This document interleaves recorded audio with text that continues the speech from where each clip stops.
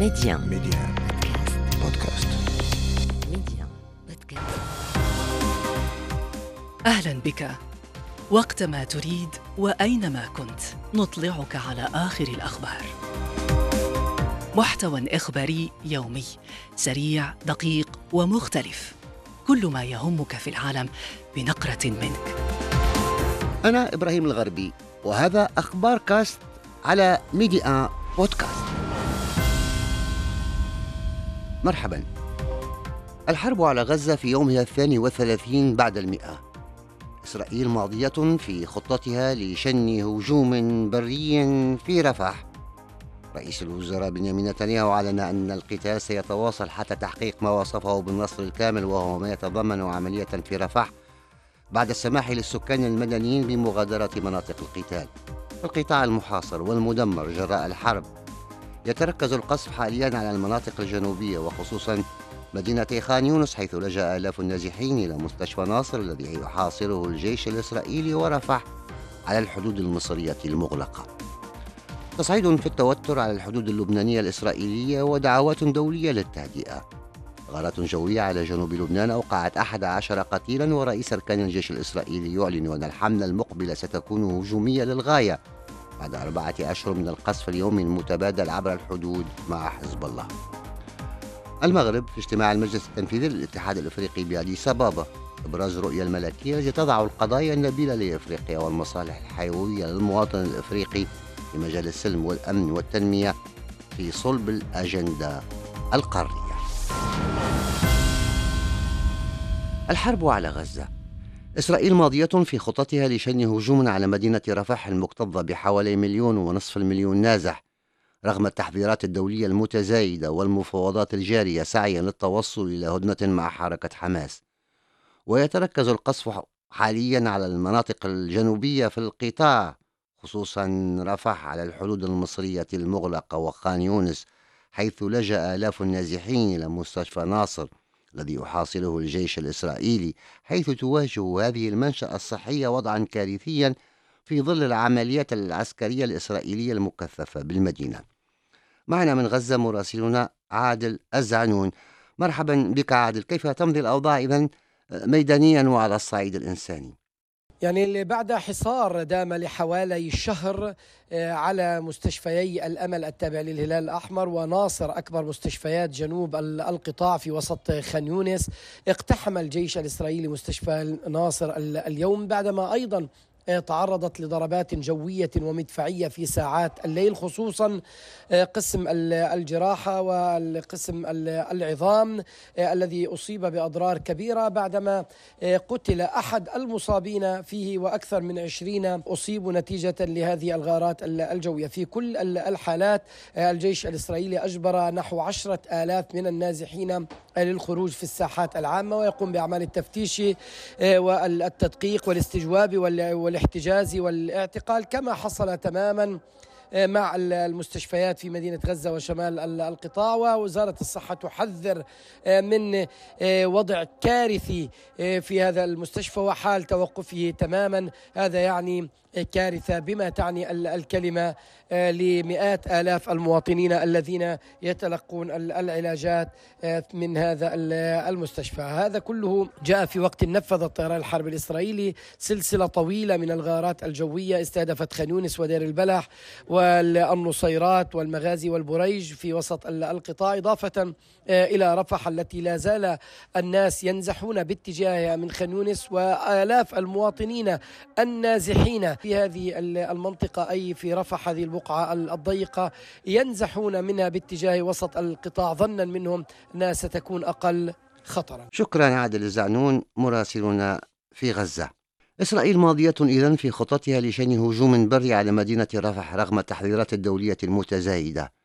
وقال رئيس الوزراء الإسرائيلي بنيامين نتنياهو أن القتال سيستمر حتى تحقيق ما وصفه بالنصر الكامل، وهو ما يتضمن تحركا قويا في رفح، وذلك بعد السماح للسكان المدنيين بمغادرة مناطق القتال. للتعليق معنا من القدس خبير الشؤون الإسرائيلية إسماعيل مسلماني. منذ أكثر من 3 أسابيع ما زالت إسرائيل تهدد في موضوع دخول واجتياح كاستخدامها لورقة الابتزاز السياسي. واضح جدا بأن الآن إسرائيل تسعى من خلال البروفا التي عملتها قبل يومين بتحرير إسرائيليين. المحور الثاني هو وسيلة ضغط تستخدمها إسرائيل لابتزاز حركة حماس لتقديم تنازلات، لأن لم تأخذه في الميدان تريد أن تأخذه في السياسة.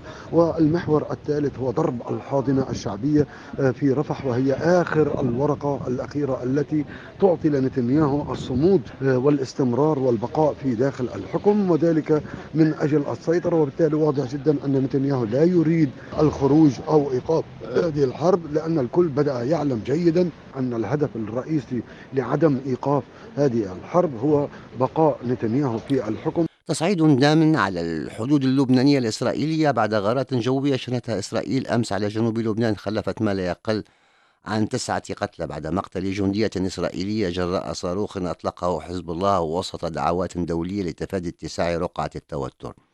وقال رئيس أركان الجيش الإسرائيلي هيرتزي هاليفي بعد لقائه بعسكريين قرب الحدود اللبنانية أن الحملة المقبلة ستكون هجومية للغاية، وسنستخدم كل الأدوات والقدرات بعد 4 أشهر من القصف اليومي المتبادل عبر الحدود.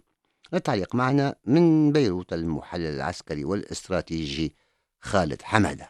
يعني أولا يجب أن ننتهي من ما سمي بقواعد الاشتباك، يعني هذه التسمية أو هذا المصطلح الذي تمت استعارته في غير موقعه أحيانا للحديث عن بعض ما يمكن تسميته بتبادل إطلاق النار لإحياء بعض المواقف الداخلية سواء في إسرائيل أو سواء يعني في جمهور حزب الله. طبعا ليس هناك ما يسمى قواعد اشتباك بين قوى متقابلة على الحدود. الآن تجاوزت هذه الاشتباكات عمق معقول لهذه الاشتباكات. رأينا إسرائيل في الأسبوع المنصرم ضربت أهداف بعمق 60 كيلومتر عن الحدود، وطبعا في مناطق لا تعود لحزب الله. طبعا هذا التراشق عبر الحدود أصبح عرضة للتطور، وهو يظهر أكثر من شكل من أشكال التطور نحو مزيد من العنف. لا مجال طبعا للقول أنه وقف إطلاق النار في غزة يعني وقف إطلاق النار في لبنان.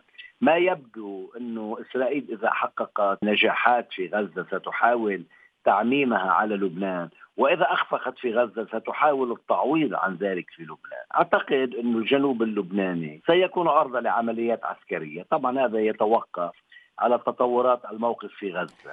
نقلت صحيفة واشنطن بوست عن مسؤولين أمريكيين وعرب أن إدارة الرئيس الأمريكي جو بايدن وبعض شركائها في الشرق الأوسط يعملون على خطة شاملة لسلام دائم. وأضافت الصحيفة أن خطة السلام المذكورة تشمل جدولا زمنيا لإقامة دولة فلسطينية يمكن إعلانه في أقرب وقت. بتعليمات من العاهل المغربي الملك محمد السادس استقبل رئيس الحكومة عزيز خنوش أمس بالرباط الوزير الأول بجمهورية النيجر علي مهمان لمينزين مبعوث الجنرال دبريغاد عبد الرحمن تياني رئيس المجلس الوطني لحماية الوطن رئيس الدولة. خلال هذا اللقاء أبلغ علي مهمان لمينزين رئيس الحكومة المغربية رسالة من الرئيس النيجيري إلى الملك محمد السادس. في أديس أبابا تتواصل أشغال الدورة العادية 44 للمجلس التنفيذي للاتحاد الإفريقي تمهيدا لقمة الاتحاد المرتقبة يومي 17 و18 من الشهر الجاري. خلال هذه الدورة أبرز الوفد المغربي رؤية المغرب للعمل الإفريقي المشترك التي تتركز على رؤية ملكية راسخة ومتبصرة تضع القضايا النبيلة للقارة والمصالح الحيوية للمواطن الإفريقي فيما يتعلق بالسلم والأمن والتنمية في صلب الأجندة القارية.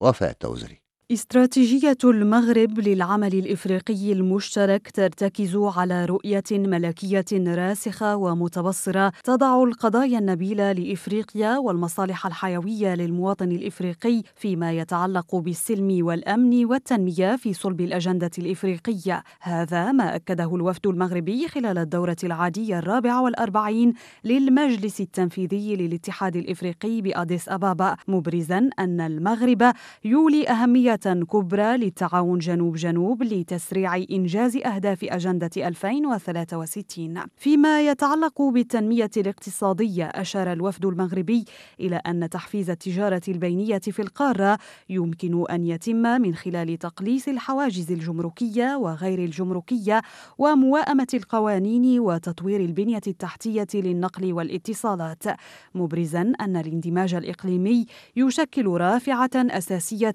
لتسريع وتيرة التنمية الاقتصادية والحد من الفقر. أما بخصوص تعزيز السلم والأمن في القارة، فالوفد المغربي جدد التأكيد على الالتزام التام بالمبادئ الجوهرية المتمثلة في احترام سيادة الدول ووحدتها الترابية وعدم التدخل في شؤونها الداخلية واحترام مبدأ حسن الجوار. كما أكد الوفد المغربي أمام المجلس التنفيذي للاتحاد الإفريقي على أن التعاون في مختلف المجالات يمكن البلدان الإفريقية من الصمود في وجه مختلف الأزمات. ونشرة أخبار كاست انتهت. أخبار كاست، اختيارك، اختر أن تشترك معنا.